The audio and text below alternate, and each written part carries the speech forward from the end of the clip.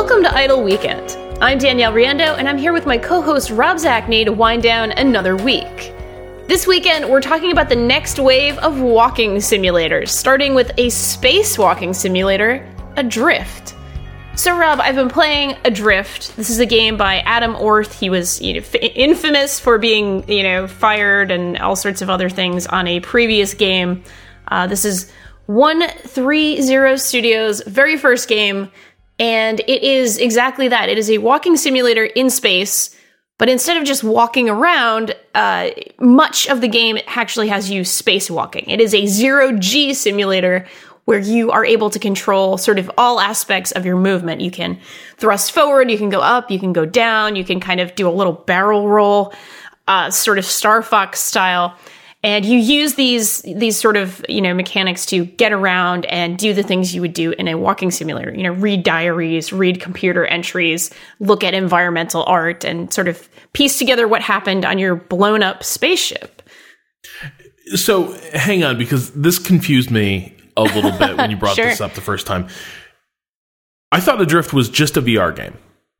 It is a VR game, but I played it. You can also play it completely absent the VR element. And it's actually, this is a topic for another day, but I'm not really sold on VR, and I'm not really interested in VR for gaming applications for the most part. I've tried it a little bit. It just kind of made me sick. I've heard people say this is great in VR because you really get the sense of sort of moving in zero G. I actually think you get that sense just from playing the game. Just as much as you would playing any other kind of game. The movement feels so good and so realistic. And now, of course, this is me saying it's realistic, not being an astronaut who actually goes on spacewalks, but it feels very real. It feels very, what is it? Newton's first law? Object in motion continues until... Okay, I'm not sure if it's the first law. Yes, exactly. It feels very Newtonian. And it feels wonderful just to control this game. I actually was so engrossed in movement and motion that I was interested in this story. It's well written. It's cool. It's interesting. But I was so enamored at the idea of like spacewalking that and the entire idea that this could be kind of the new frontier of quote unquote walking simulators, games that have the same kind of idea where you are sort of passively exploring a world and, getting story details from that exploration. But the traversal mechanics are so completely different and interesting and, more involved that's kind of, I feel like this might be the next level of this kind of game. And of course, it made me think of Tacoma as well. Sort of playing this, I was like, this is sort of like in Tacoma where you can change gravity. And so traversal is different in that. And I sort of almost expect this to be sort of the new wave of walking sims, which excites me a lot because we talk about this a lot, but I love narrative games. I love a good walking simulator. I sure do. And so a good walking simulator with other things going on is even cooler if those other things actually work and make sense for the story. So you're saying like the future of the future of the genre is like, yes, you're still walking, but now you're walking against this backdrop of like insanely epic stuff. Pretty much, or just the feeling of traversal. Like, okay, let's put it this way. If actual traversal is partially a puzzle or partially an action sort of mechanic, that already is sort of adding something new and adding something else to be sort of paying attention to. Now, in Adrift, you're also, you do have something like a sort of timer, but you basically need to keep consuming oxygen to keep going. So there's also a little bit of an element of, hey, you gotta keep moving forward. You gotta keep going here, which I actually liked. I could see how that could be annoying if it were stingy about the oxygen, but instead it just sort of added like, all right, we're moving the story forward. We'll keep going, we keep going. Which I actually thought was pretty rad. In this context, anyway. I don't know if it would work in other contexts if you're not in outer space, basically. So, what kind of stuff, like, tell me a little bit about this story and how it's using the setting. Like, is it just like you're exploring outer space in a space station, or are we like in a gravity type situation where all hell is broken loose and you're kind of surviving a disaster? Like, is there a survival overlay to this thing, or is something else going on? Oh, yeah. It's basically Gravity the game, but with, walking simulator type stuff going on. You sort of wake up and you are Commander Alex Oshima. She's a woman commander of this space station that, of course, they were working on some secret project, and we have to figure out what that is. And you wake up in the middle of an explosion. Like, she was knocked out by the explosion and wakes up, and, you're sort of suspended above Earth. It's very, very much like Gravity, and she sort of gets caught on a piece of debris and uses that to pull herself into the ruined remains of the space station. So it's completely Gravity. And so maybe your mileage will vary based on how much you liked Gravity, which I really did. I thought Gravity was pretty awesome for what it was. Yeah, I thought I really enjoyed that movie as well. It's funny. The rest of my family thinks it was a turd, basically, but I loved it. Did you see it in theaters?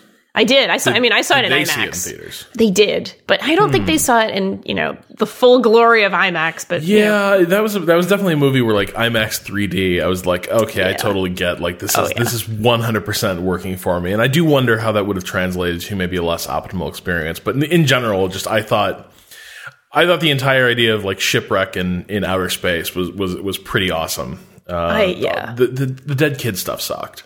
That was a little maudlin, of course, but yeah, I think it's a pretty great movie, and I think Sandra Bullock sells it completely. Yes. Obviously, in the hands of a lesser performer, it would have been a pile of space turds, but yeah. So this is very much Gravity the game, and also, actually brought some vibes of Soma as well. Okay. Just maybe the design of the world, not in terms of mechanics or those sort of, there's no monsters to hide from or anything like that. But in terms of just sort of the way Soma tells its story, like, the way that you're interacting with other characters through, sort of the incidentals that you're looking at, the interface even of sort of the computer looked the same as Soma, and the way the character portraits were done looked the same as Soma. Really just sort of similar vibes, and those are always a good thing for me since I adored Soma as well. So when we're talking about, so I think the reason a lot of things get called a walking simulator is fundamentally you're just walking from point A to point B and not really doing much of anything. Yeah. And you mentioned traversal being an issue a little bit. So, I mean, going to the Gravity comparison, right? Gravity is really a survival story. There's a series of problems that have to be solved, which each problem creates the sense of urgency. Does Adrift have you sort of trying to outrun, basically as a player is giving you space to explore and come up with solutions to problems, or is it mostly you walk to a place and the character and the narrative creates a solution to a problem, but you, the player, don't do anything? You do have to do the sort of, you are solving problems, but it is fairly rudimentary. It's a little bit like the way Alien Isolation handles those things. You do have to sort of figure out where to go and how to, pull the right switch, that sort of thing. But it really is sort of Alex doing it. It's much more on the walking sim side than the actual survival sim side, if that makes sense. Yeah, totally. So what are you saying here that really makes you feel like, this is the future versus this is just a cool new skin on an increasingly familiar genre? More than anything, I think it's that traversal is an actual pleasurable thing that you're doing. It doesn't really feel like just an automatic thing. Pressing a stick forward feels pretty automatic to us as gamers. We do it in pretty much every game, any first-person game anyway. But this game actually made me think about momentum and think about sort of movement, and made me think about, okay, if I float exactly at the right speed, at the right pace, I can just grab this oxygen tank and sort of thrust myself over to the next door, or the next place to go. Or, hey, there's something cool to explore over there. How can I get there by using the least amount of fuel? So that's the other thing that's kind of going on. You want to conserve your fuel, and oxygen actually serves as your fuel. There's only kind of one resource, really, that you need to worry about.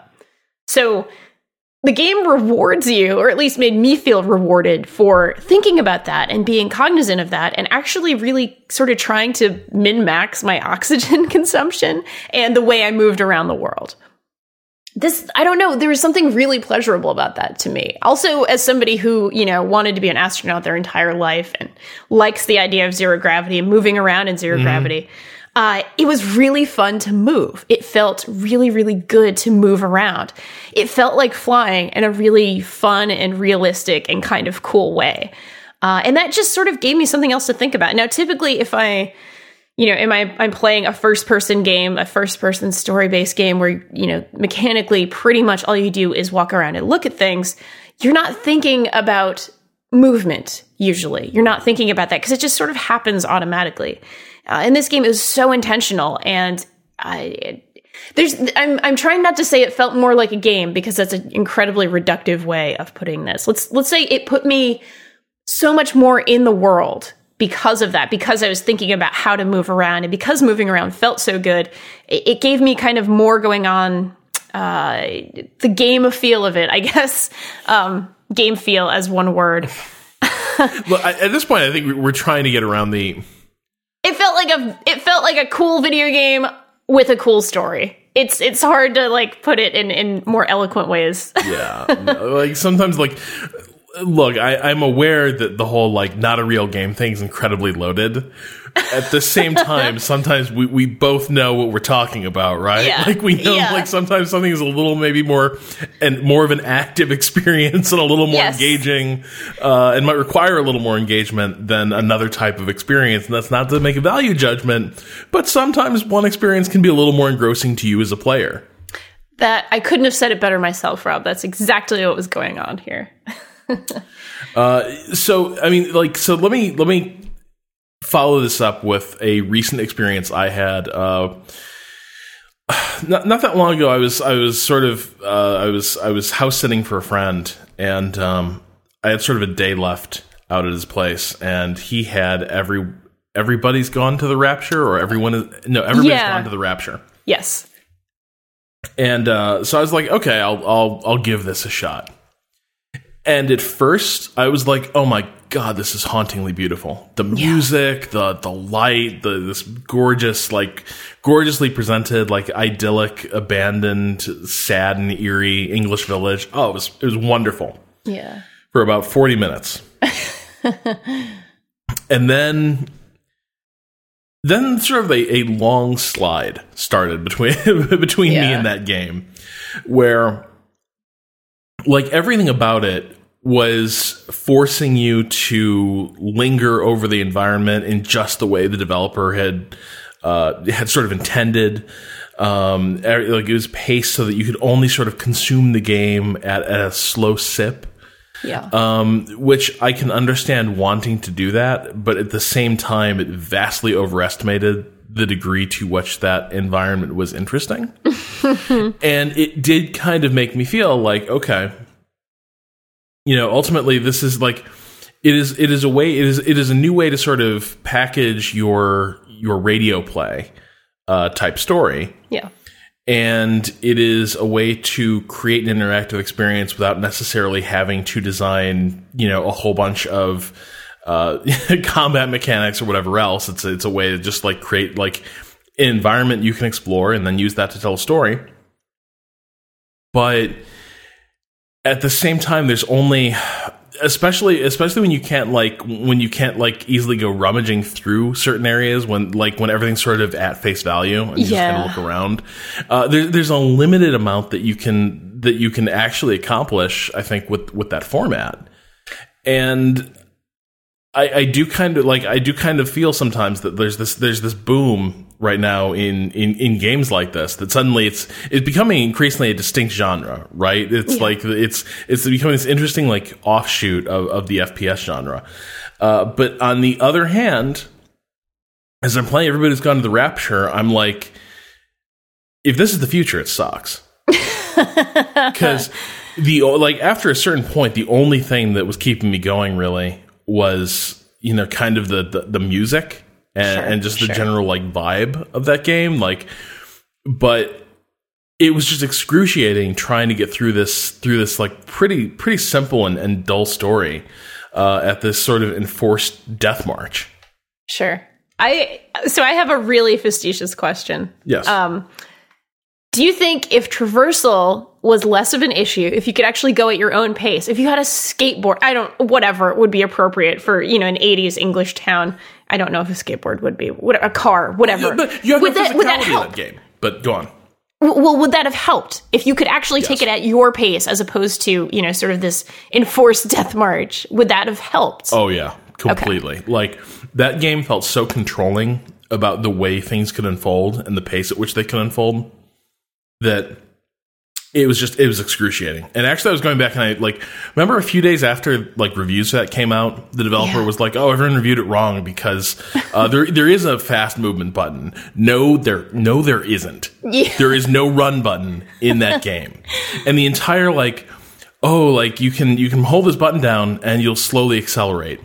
You will barely accelerate. You accelerate in the same way that in Gears, they change the camera angle to make it look like you're sprinting when you hunker down. Yeah. But you're not really moving that differently in terms of speed. That's kind of what's going on in that game.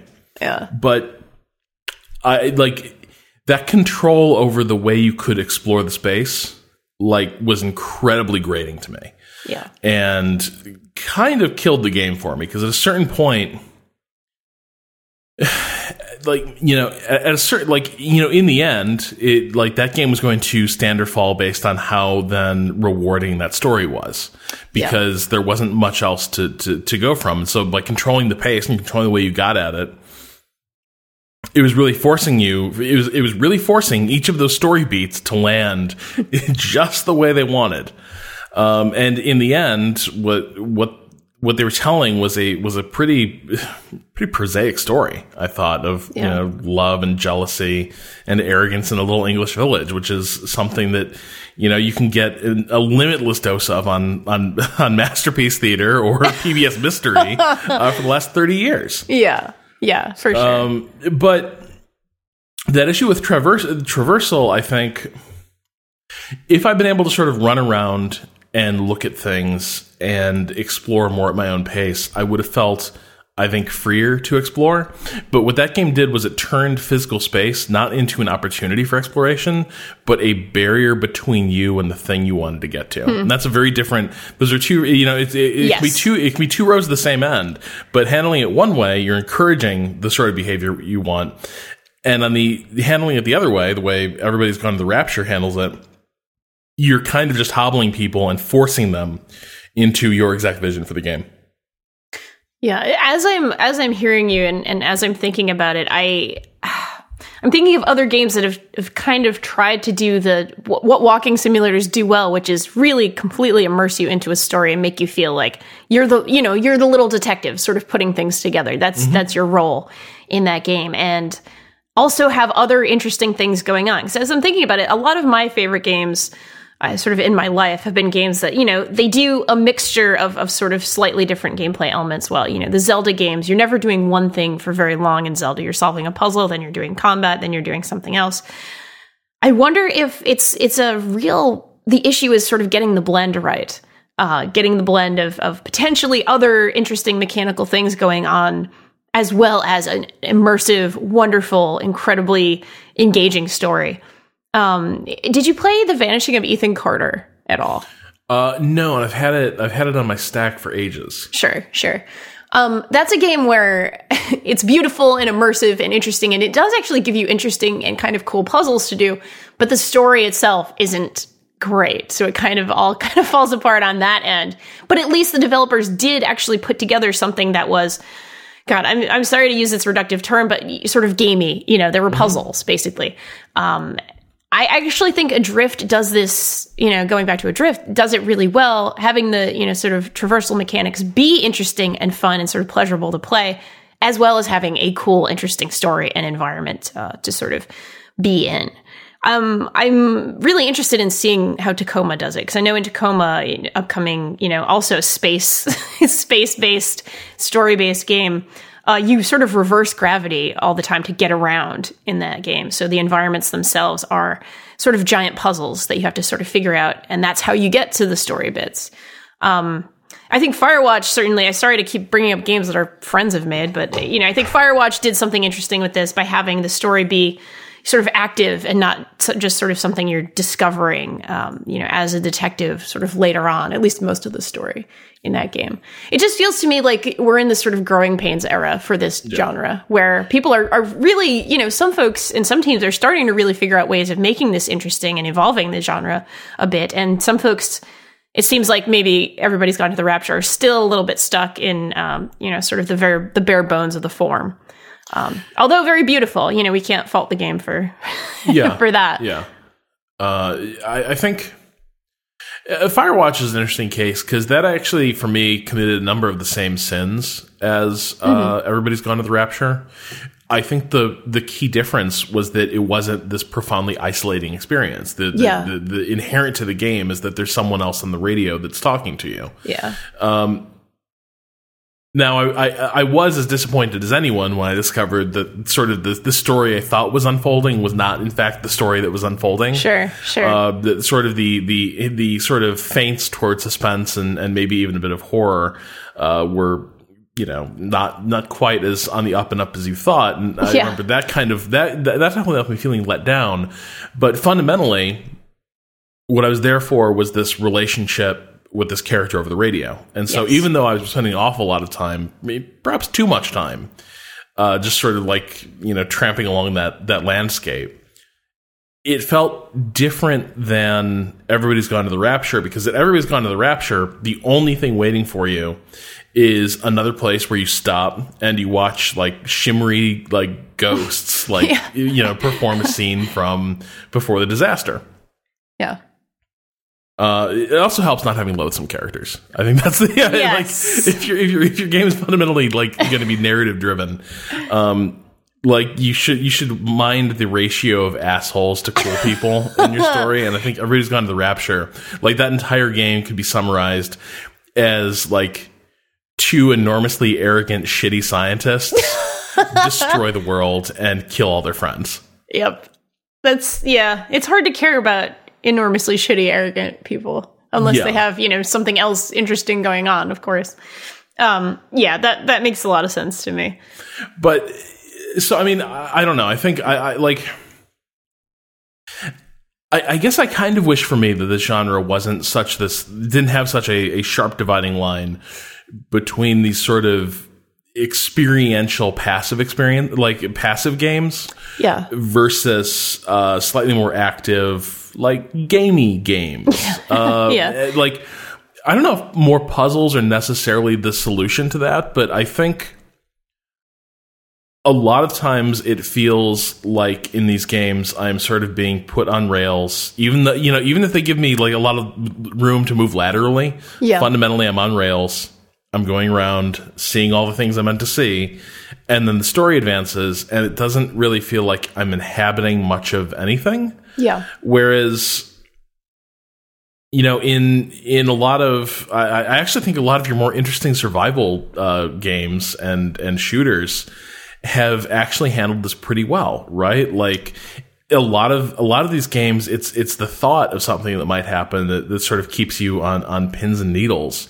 And most of what you're doing is exploring and occasionally trying to solve something, whether it's trying to figure out from environmental clues where the next thing you need is actually hidden in the environment, or just trying to get a simple task done while being hunted by an alien or something. These things help because they make the space feel alive and like there's something that you have to do, that you have to go and find, versus you just have to go hit your blocking. Right. And the story will advance. Yeah, I think that's absolutely right. And of course, I'm going to say Soma and Alien Isolation do that so well. Although I know there are issues with Alien Isolation. I'm working on it. I'm still working through it? Still working through it. Okay. I've been a little busy with the move lately. Sure, of course. Yeah. I may punt and just and turn down the difficulty on Friday.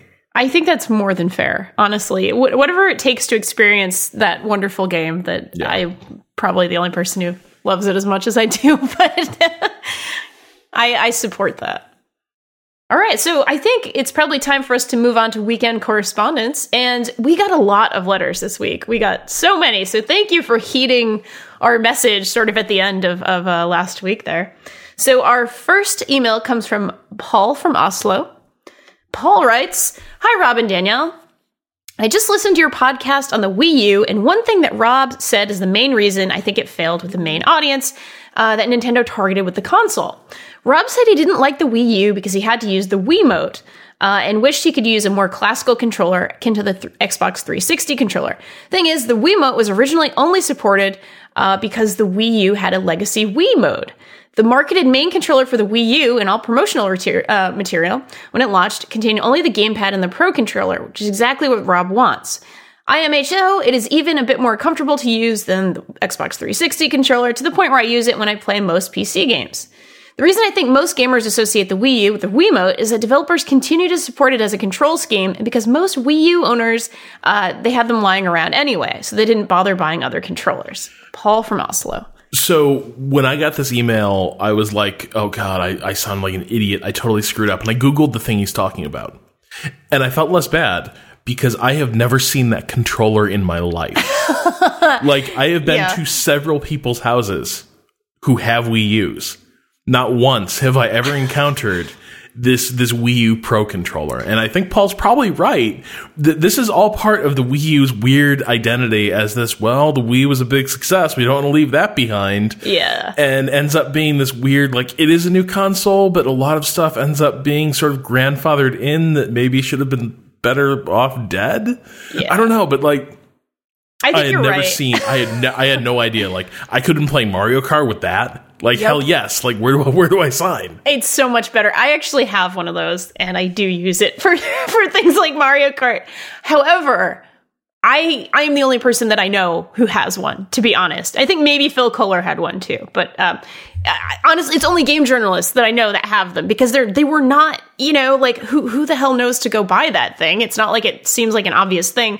And here's what really annoys me in terms of controllers and the Wii U. So the Wii U has a GameCube controller port, right? Where you can plug in GameCube controllers, which a lot of people do have lying around, especially if you played a lot of Smash Brothers in, the very early 2000s.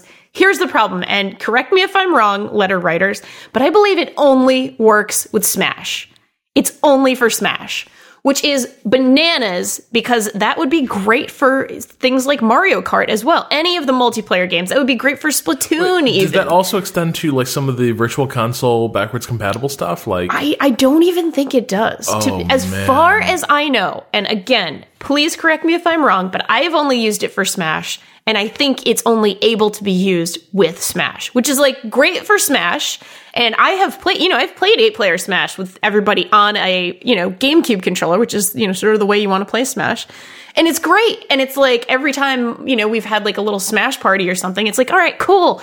How about some Mario Kart to wind down with? And it's like, oh, bust out the shitty Wii remotes, and it's like such a bummer, because it's like, you've got it right there. It's right there, man, but marketing.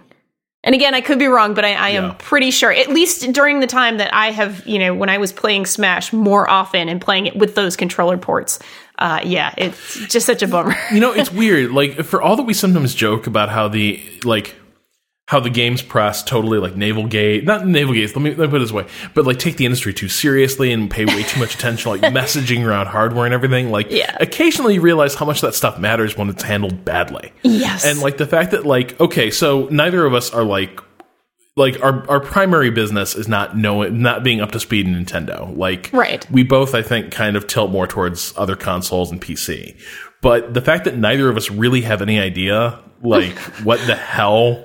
like, how the hell you use a Wii U the way we want to use it? Yeah, seriously, it kind of reflects an issue, right? That like fundamentally, Nintendo never did do a good job of describing what you were actually getting with this and why you'd want it. And so, like people who might otherwise be interested in it end up kind of chased off.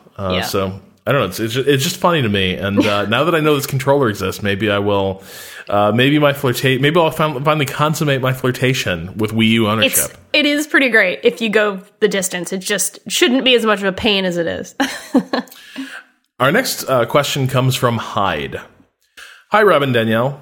I'm a long-term game player who over the last couple of years has really played almost no video games, mostly spending time reading and watching movies in my free time. Recently, though, I bought Stardew Valley and have poured many hours into it, which has gone a long way to rekindle my love of gaming and interest in other new stuff. My question for both of you is, A, have you ever burnt out on gaming for a time when you needed to do something else for a significant period before returning to gaming? And B, if yes, was there a specific game that got you back into gaming after your time away? Thanks for taking the time to do the show. P.S. Both of my parents were born in Olneyville, so all of Danielle's shout-outs to the greatest little state in the union don't go out unnoticed. Coffee milk and clam cakes forever. Yay! Oh, thanks, Hyde. Well, glad to have a Rhode Islander calling in. Sorry. That was great. That was very subtle. I do enjoy that. Very subtle.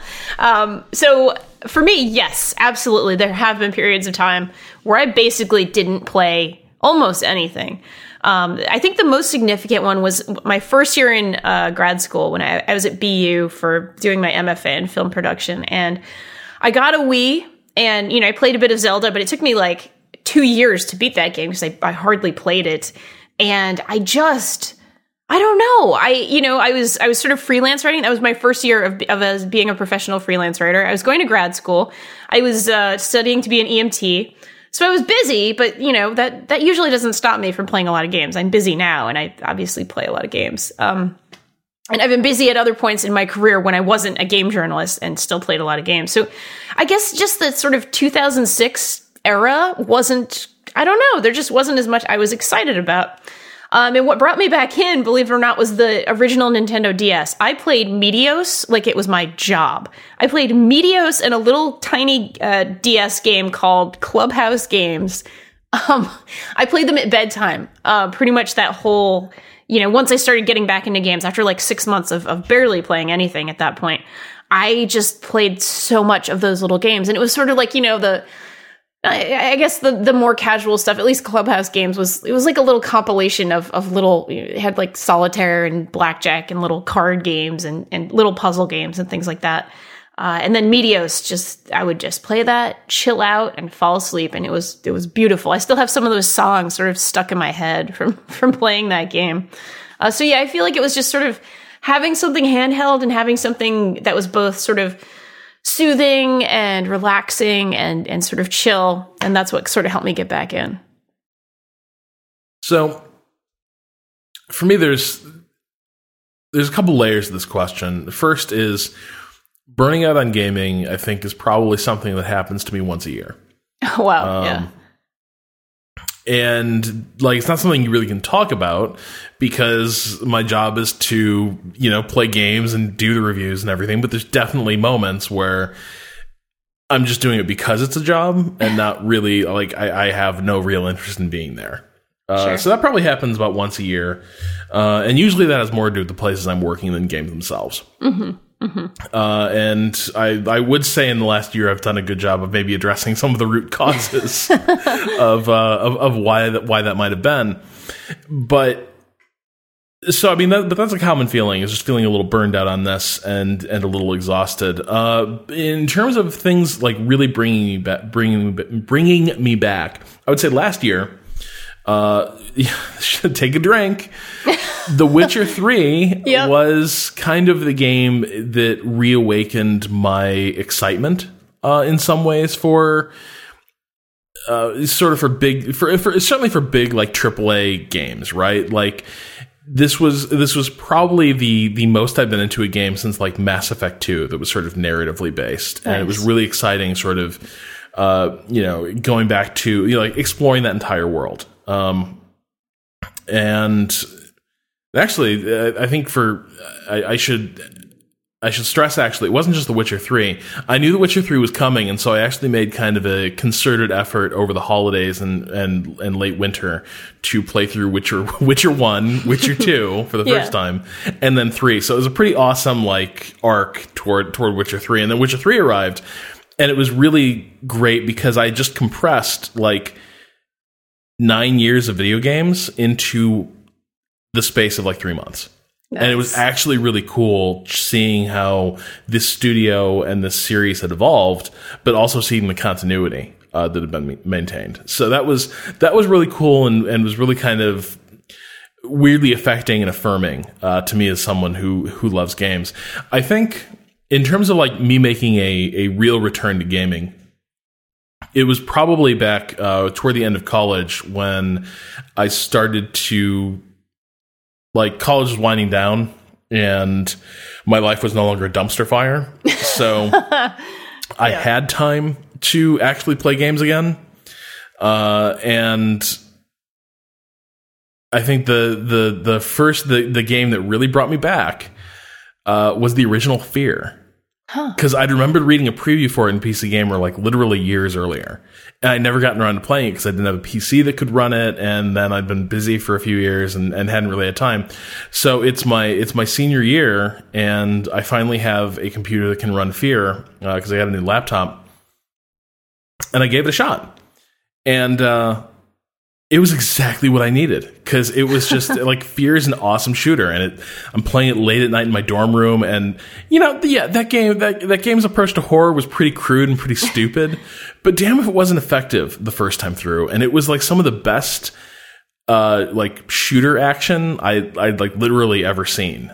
So that was a game that completely restored my faith that sometimes being a dude bro commando with a machine gun really can be enough. maybe sometimes that's all you really need out of life. Yeah. And games can be good again. So that was probably, in a weird way, that ended up being a really important milestone for me in sort of getting back into games. And a couple years later, I was doing this professionally. So, the twist life, so now you have to. Life takes. Yeah, exactly. The last thing I would say about that, there have been times where I've gotten jaded about games, even as a full-time game critic, game reviewer, whatever I am. And during those times, I've found that making a little game has really, really helped me. So I don't know if it's helpful for anybody else, but the fact that the tools are pretty accessible now.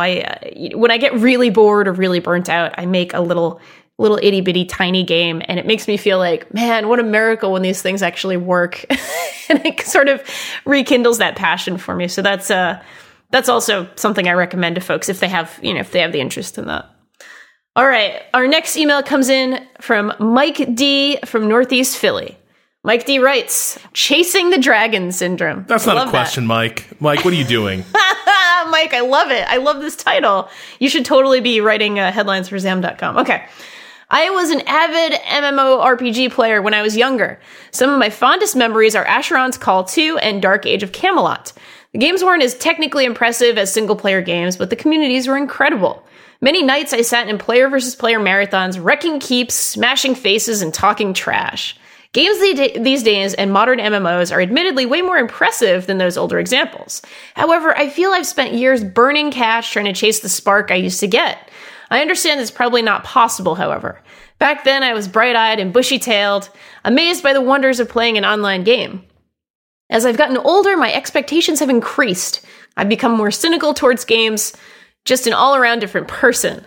Do you look back on games of yore with the rose-tinted glasses and think you'll never feel that spark again? How do you scratch that proverbial itch? Thanks for taking the time to read my email. Take it easy and good gaming. Mike D from Northeast Philly. Mike D, I feel this. I really, really feel this. Yeah, sometimes I do feel like I'm chasing the dragon.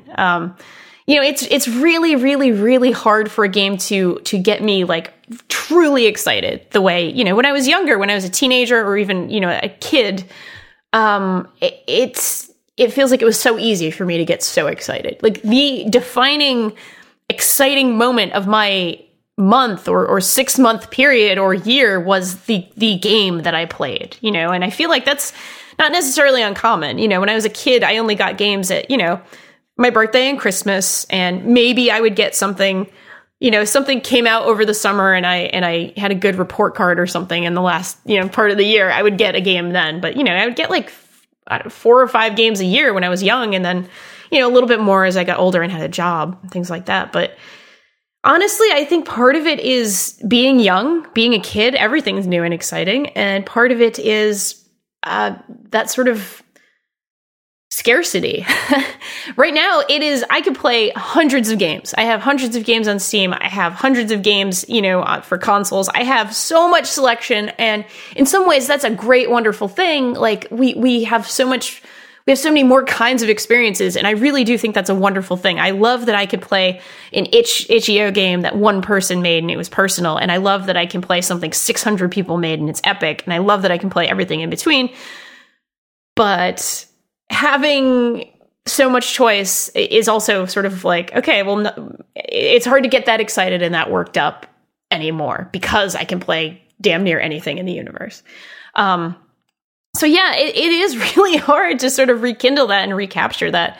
And I have to say, I think maybe the last time I felt really excited about a game was, take a drink. Here's your drink from Danielle this week. Donkey Kong Country Tropical Freeze. I got really excited about that one. I'm sorry. I know nobody else did, but I did get really excited about that when it lived up to sort of my expectations for a really great Donkey Kong Country game. So take a drink. And the last time before that could have been Mass Effect 2. The first time I sort of got to, not Ilium, the Omega, the sort of asteroid planet, and you go to that cool bar, and it's like this seedy space sort of place. And I had never played Mass Effect before I played Mass Effect 2. And so playing that second game and then being in this incredible sort of space opera atmosphere, that was exciting to me. And I remember just sort of going into that bar and just sitting there for like an hour and just being like, this music is cool. This atmosphere is cool. I really like this. I can really play this. I don't think it's impossible to have that excitement again. Like I said, I've had it in the last couple of years, but it is rare. It is sort of a vanishing sort of thing. And, maybe that makes it all the more special when it does happen. Yeah, I mean, I don't know. I have this problem where, like, increasingly, like, memories from, like, longer than, like, 6 years ago don't even feel like me anymore. Like, sure. I have this total Ship of Theseus moment sometimes where I'm like, no, I think I might actually be an entirely different person, and those memories fundamentally happen to someone else because I just can't actually put myself in them anymore. Yeah. But I think as far as that goes, we just did we just actually did a show sort of relating to this on 3 Moves Ahead, with more of a strategy bent, but to that point about like what makes an experience hold up and what is it you can sort of try and recover from them, and why are some others just no longer appealing over time. And I think part of it is, one thing that came up a lot is whether or not an experience has been sort of mimicked and replaced. Right? I think a lot of MMOs have a problem where they've all sort of been building on each other for years and years. And so there's not really much new about a lot of MMOs you could play right now, because they owe so much to what's come before, that it is kind of diminishing returns if you played a lot of these games. Like you've kind of seen a lot of their tricks and you know how they operate, and so it's not going to seem fresh. It's going to seem very familiar. But at the same time, you can't just go back to the older ones, because they're just kind of worse versions of the games you have now. They're the cruder, more primitive versions, and so I think like, for me, like games that where it's easy to sort of go back and recover the spark, are games that fundamentally were never reproduced, that didn't really have sequels, that didn't have anyone sort of pick up the design ideas and run with them, and those tend to hold up pretty well. And those are easy. Those, in a weird way, feel like fresh and new, because if you've been away from them for a while, you haven't seen these things before. You haven't seen them recently.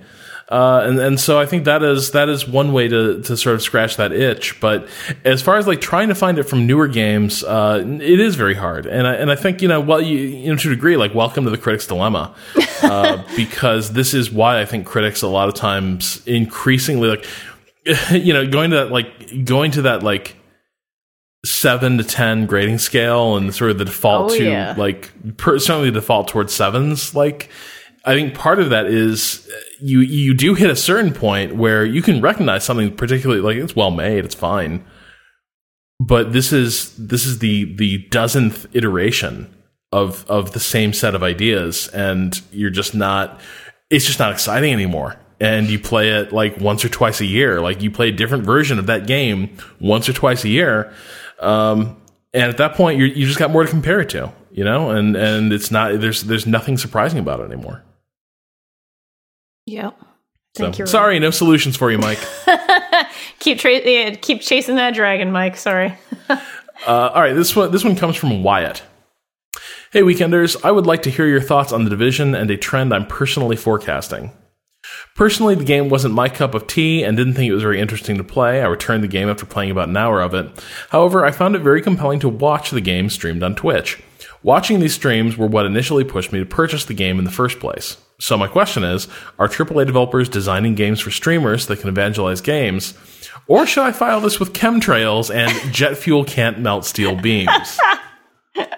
Wyatt, I think you're absolutely right. A lot of developers are, they're not like necessarily designing the game only with streamers in mind, but I think it's very clear that games that do well sort of on YouTube and on Twitch they're getting more attention. They're getting sales where maybe certain other games aren't. And we discussed this actually when we talked about the Indiepocalypse talk at GDC, where every single person on that panel said, yeah, make something, don't ignore streamers, basically. It's not that they're necessarily designing games only for streamers, but don't ignore them, because that is how games are covered now. Like, that is actually important to have something, to show people who do that kind of coverage. So I don't think you're wrong at all. Like, I think you're onto something, although it's not as sort of intentionally, it's not necessarily a conspiracy theory to think that, yeah, hey, developers are paying attention to how games are being shown now.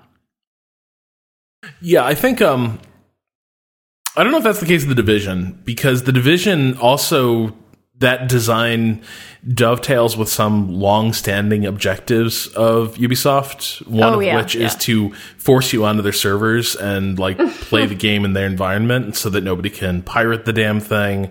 And so everybody is forced into embracing Uplay as their sort of entry to the game. And so that also does have the side effect of it makes it more streamable, because now there's this entire online component to the game where you're running into the dark zone and all sorts of goofy stuff is happening. And that's sort of inherently entertaining to watch because of the way that system is constructed. But I'm not sure it was there to sort of pander to the way people consume games media now. I think that system is in large part there because the design directive at Ubisoft right now is to make everything online, to put everything into a server environment for Ubisoft games. So I think that's actually probably more where that comes from, and it being enjoyable is just a pleasant side effect. Because you can see it's not that different from what was happening in The Crew, and I'm not sure how that game did on streaming, but I certainly gave it my level best shot to find an ounce of joy in that game, and couldn't really do it. So I think The Division is probably not there so much to get at like Let's Players or YouTubers or anything like that. But I do think increasingly people making games are, as Danielle said, taking how this stuff will be approached in the online video space pretty seriously, because that is hugely important now. All right, our last email comes in from Dave in RVA, and this is a topic we heard quite a bit about, actually, in several emails. So here we go from Dave in RVA. Hi, Danielle and Rob. I wanted to hear your take on this week's news regarding gameplay videos. I've seen several articles asking, should game publishers get a cut of ad revenue from Let's Play videos?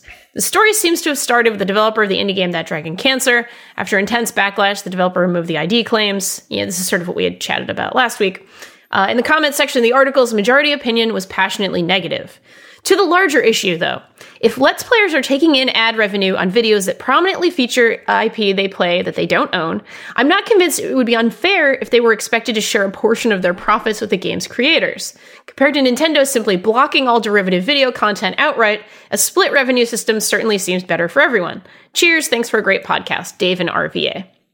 So, yeah, several people actually wrote in with something similar to this, because we had obviously chatted about That Dragon Cancer and about, Let's Play videos in general. And we might revisit some of those emails last week, because some are approaching from a slightly different angle. So there's a lot of things I want to sort of drill down into this topic, but I thought this was a good place to start. Yeah, no, I totally agree. I think this is a good one.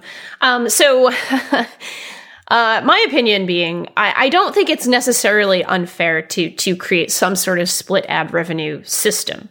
The thing that kind of sucks for Let's Players, especially if you are not literally PewDiePie or Markiplier or one of the big dogs in the space, is that you get a pitiable amount of ad revenue from, say if you only have a few thousand views on your video, or, it's more minutes watched now. Actually, that's the metric that YouTube sort of favors at this point, but we'll just say views, because it's easy to talk about views.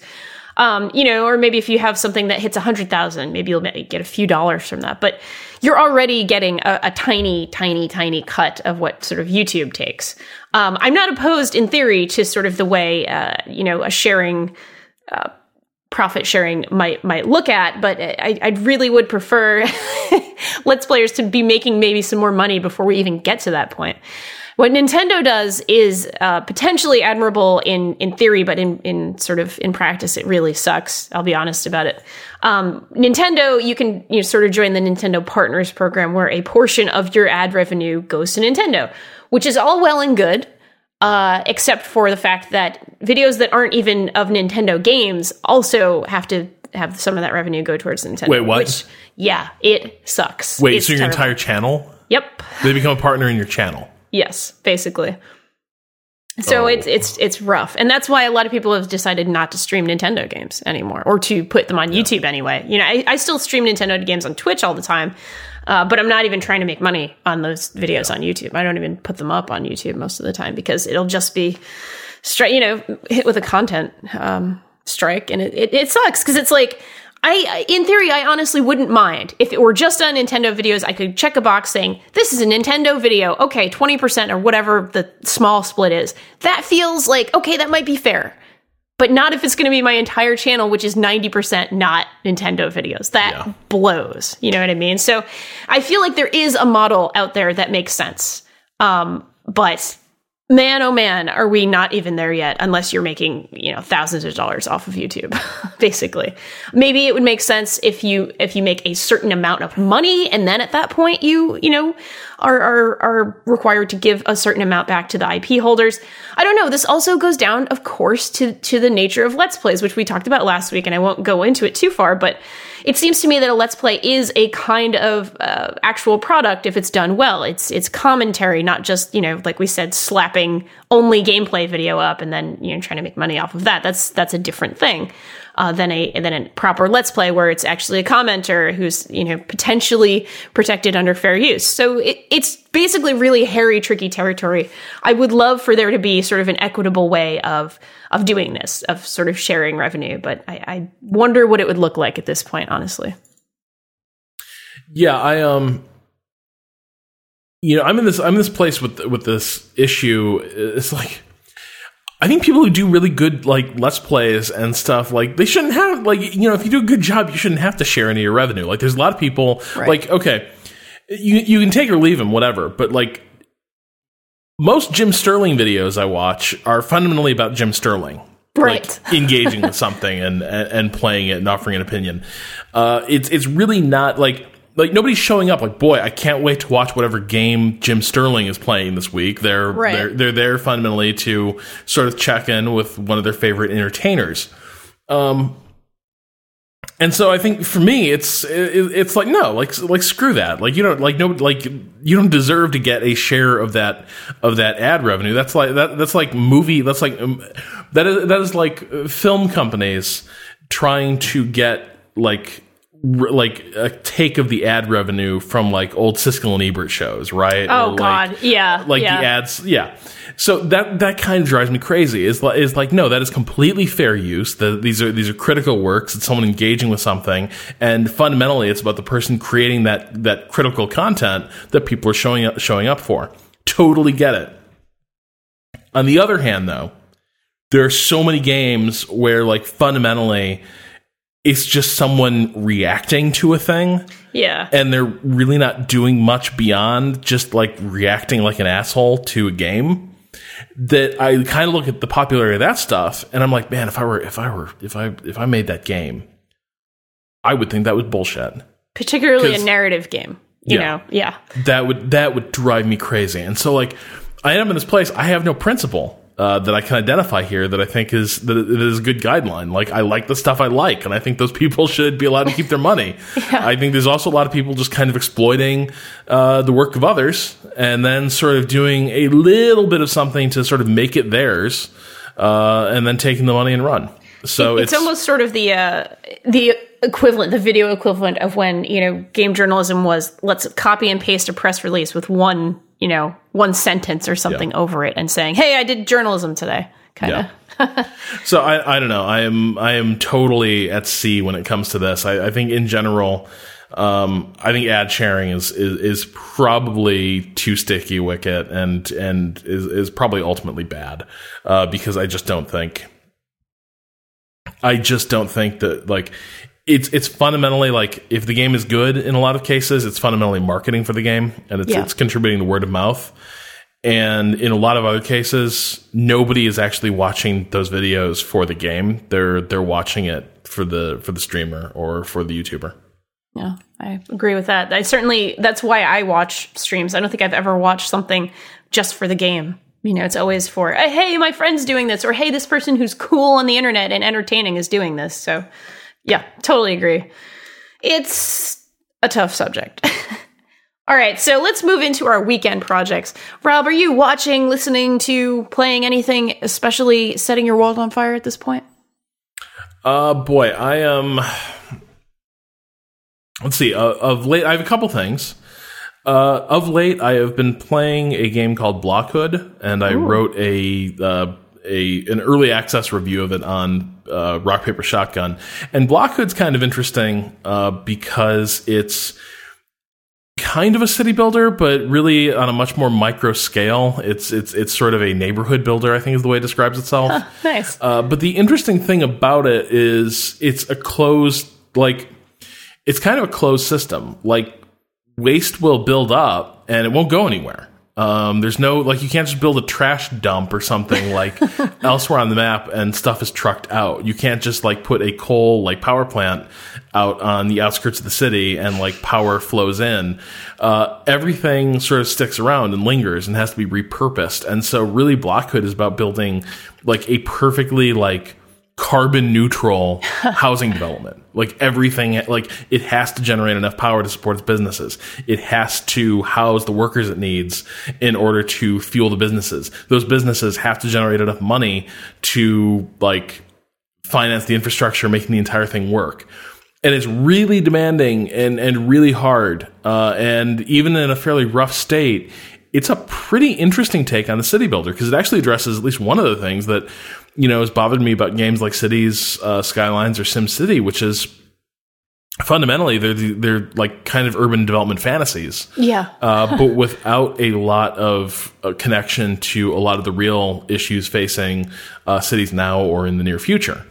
And so, like, as someone, you as someone who's lived in San Francisco and New York, and me as someone who's lived in Boston, like, I care a great deal about housing density. I care a great deal about, like, being able to build vertically and create dense, livable neighborhoods. I care a great deal about, how you start redeveloping cities to be low emissions. Because God knows, I don't know if you read the Cambridge climate change report that they published last year, Danielle. I've heard of it, but I did not read it. Yeah. Yeah, it's like 3 months of 100-degree days within a century. Wow. And so, like, suddenly, like, this stuff matters, right? Like, this is going to be the immediate concern for urban developers. And I'm very tickled to see a game sort of tackling this. I don't know if it tackles it that well. Sure. The city feels, it's very much an abstraction. It's very much a system optimization game, and there doesn't seem to be any real penalty for letting bad things build up. They just sort of exist as resources that you got to eventually do something with. But it's a cool way to start, and I really dug it. And nice. I was gonna mention something else, but I think I've talked enough. I mean, it's okay if you want to mention it. I'm down. No. We'll save it for next time. Yeah. All right, cool. I have been watching a TV show that is considerably smarter and better written than Daredevil. I have been obsessively watching and watched the entirety of what's actually available on Netflix of The Fall. This is a sort of a gritty, realistic crime drama starring Gillian Anderson as a sort of UK police chief inspector, something along those lines. I don't know the actual terms in UK law, who goes to Belfast, actually, to solve a serial, the crimes of a serial killer. And it equally sort of spends time with the serial killer, who is a family man and a bereavement counselor who loves killing women in his spare time, basically. It's incredibly dark. Really, really sort of psychologically dark. It's sort of like as dark as Hannibal, actually. I couldn't handle that show for that dark, like that first episode. It's pretty. It's leading to a brutal, like, home invasion, rape and killing. Yes. I was just not like, I watched that and it was too awful. I was like, I'm not sure I'm game for this anymore. Sure. As good as the performances are. Sure. Yeah, I think that's very fair and very worth saying. I should probably have prefaced this with a content warning, a giant bold type 180 point face content warning. It is a brutally sort of realistic depiction of violence. Really, really nasty stuff happens in this show. I'm not okay with that, saying that it's like a great thing. It doesn't bother me as much in entertainment. So I sort of didn't have as much of a problem with that personally. I loved this show for the performances and for the writing and for this character that Gillian Anderson inhabits. She's just such an incredible badass. And it's a really, really feminist show, actually. It really goes after not just, sort of the very, very obvious, giant, a serial killer who hates women and murders them in their homes kind of thing. But even like things like workplace sexism, and Gillian's character, Stella Gibson, is unapologetically a sexual person who doesn't, she sees a guy that she likes, or maybe a lady that she likes, and she kind of goes for it. And when somebody sort of judges her for that, she's like, would that bother you if I were a guy, having a one night stand? Why is it a problem if I'm a woman? And even, sort of workplace sexism and, coworkers who sleep together and things like that. It actually goes after like a lot of really, not mundane, because, I don't want to call any kind of violence or sexual misconduct mundane, but sort of the everyday gross, nasty sexism that can happen towards women. It goes after that with the same intensity that it goes after sort of the serial killer. Well, I haven't meaning to give it another try, because people like who'd watched it did tell me like that first episode is really about establishing the stakes. Yes. Like, now you know the killer's MO. Now you know what this case is ultimately about. It's never going to revisit that stuff in that sort of brutal level of detail. At that point, the series flips into more of a psychological exploration and a police procedural. Yes. Where a lot of these themes that you're talking about really sing. Just that first episode is setting up, like, that first episode has this, like, awful inevitability lead to it, to an awful ending for a character. Yeah. But definitely those themes were really interesting in that first episode, where it is dealing with the fact that, she's an enormously competent woman, sort of brought in as a specialist, and the way people are sort of interacting with her when she gets there, and the way she sort of rubs people, both sexually and otherwise. All the rubbing, yes. It's just Gillian Anderson just gets in there and rubs criminals. It's kind of yeah, exactly. Another thing I sort of love about this show, Archie Punjabi is actually also in it, also known as Kalinda Sharma from another favorite series of ours, The Good Wife. Yes. Oh, I did yeah. not know this. Wait, who is she? She is a pathologist in it. She's a doctor who performs some autopsies and so on and so forth. Well, maybe I will. So it's a show. It is like competent women times a million, and against sexism times a million, and also, though, this is the part, again, your point is, it cannot be understated. It is very violent and brutal at the very beginning, and that can certainly turn people off. There's also a storyline that explores an abusive relationship, not the serial killer himself, but a man who beats his wife, and that's also very, very sort of. There's a scene that's also very hard to take with that. So there is violence after that first episode. It never goes to the same lengths, I don't think, after that. But there's some gross violence against women for sure. I would say like that first episode like hits Strange Days levels. It's pretty bad. Discomfort. Yeah. But okay, I'm taking it back. I'm not done because this actually dovetails too perfectly. This week I was reading a book by Adrienne McKinty called Gun Street Girl. And Adrian McKinty is, or has been, one of my favorite crime fiction writers like the last decade. Awesome.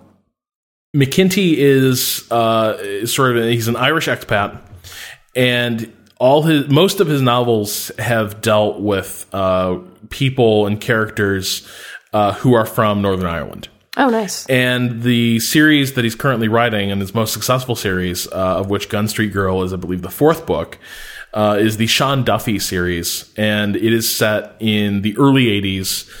He is an inspector with the Royal Ulster Constabulary.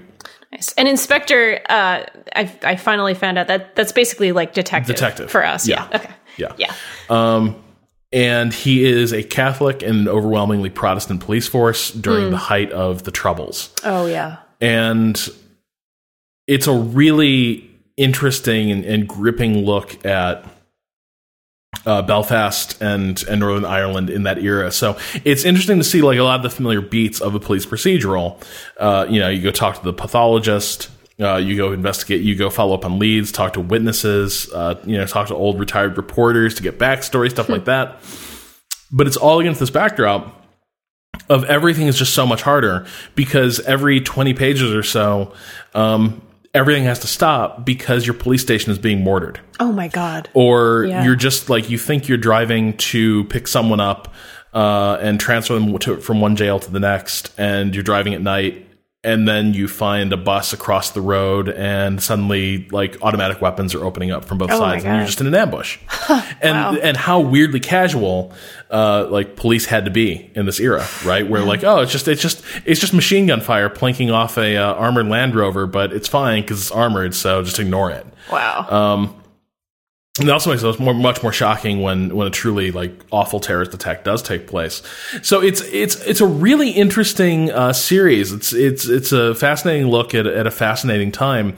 My issue with this series is that it reflects something that I find a little disappointing, and also is maybe a little too resonant for me as a writer, which is that McKinty's first novel, Dead I Well May Be, will go down as one of my absolute favorite pieces of crime fiction ever written. Nice. And it is this,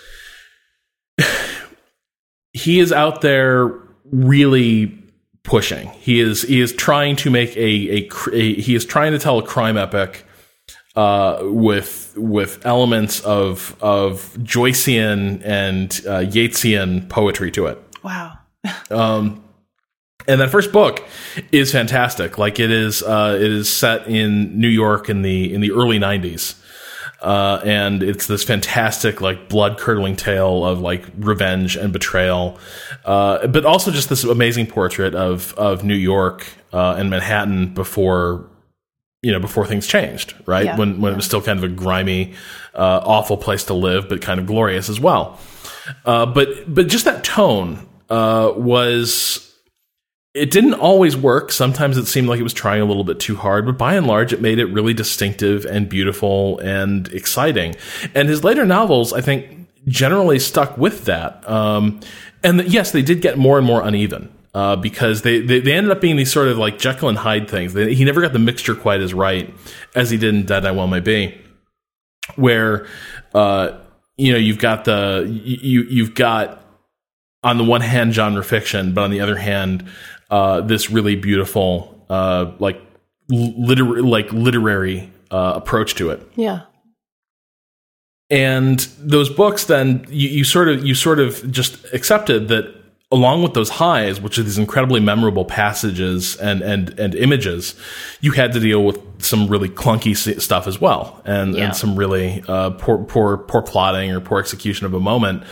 I think what bothers me about the Sean Duffy series is it's perfectly fine, but it is absolutely and recognizably the product of a creator who has sort of learned to sort of effortlessly do their thing, right? Mm-hmm. It is when a style starts to become maybe shtick a little bit, and so it's like still readable. I still enjoy his works, but you can absolutely tell that he's no longer like stretching the way he was in those early novels, and he's sort of settling into more of a, all right, it's time for another Sean Duffy mystery, and a few of the stylistic touches that I've become known for as a writer, and there we go. And so they're good. They're good mysteries. They're enjoyable. They're really exciting and informative about this place and time. But when you compare it to his earlier work, when he was maybe a slightly less competent but more ambitious writer, something has gone out of it. And I don't like that as much. I don't like knowing that I won't be surprised by this guy the way I was like 10 years ago. But I think also, self-consciously, it definitely makes me sort of reflect on my own growth and occasional lack thereof as a writer. Because I think it's very hard to do this professionally without inevitably sort of becoming a parody of yourself. Because eventually you just get tired. Like, it's not you just get tired, you get real good at doing the thing. Yeah, it's working well enough, so you keep going down that road. Yeah, for sure. Oh man, I hear that too. That's, God, that is a terrifying thought. I hate aging. That's just going to be my general thought about it, because I feel like it happens to everybody. No matter what you're good at, you kind of start going through the motions at some point. On that really uplifting note, I think it's time for us to head out and enjoy our weekends. This episode of Idle Weekend was produced by Chris Remo, and it's hosted on the Idle Thumbs Network. You can learn more about the show at idleweekend.net. Send us questions for our weekend correspondence at questions@idleweekend.net. Keep those letters coming. We are getting awesome letters. We usually get awesome letters. It's really fantastic, and thank you all for doing so. And of course, if you like the show, you're enjoying it, please go to iTunes, rate us, tell your friends about it, tell your whoever you think might enjoy the show. Whoever it is, it's all good. We love to have them hearing us, basically, and we really do appreciate that, and we appreciate you for listening. To keep up with the latest from us, follow us on Twitter at Idle Weekend. For Rob Zachney, this is Danielle Riendo, wishing you the finest of Idle Weekends.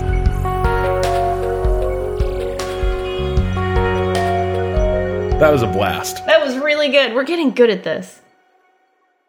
Mike D writes, I have 2 questions for any hosts that dare to answer them. I cut the first question. I'm sorry. Oh, it's okay. I should have. Sorry, Mike D. Sorry, Mike D, that we have 1 question for a host that dares to answer. But we do dare answer them. We dare answer this one.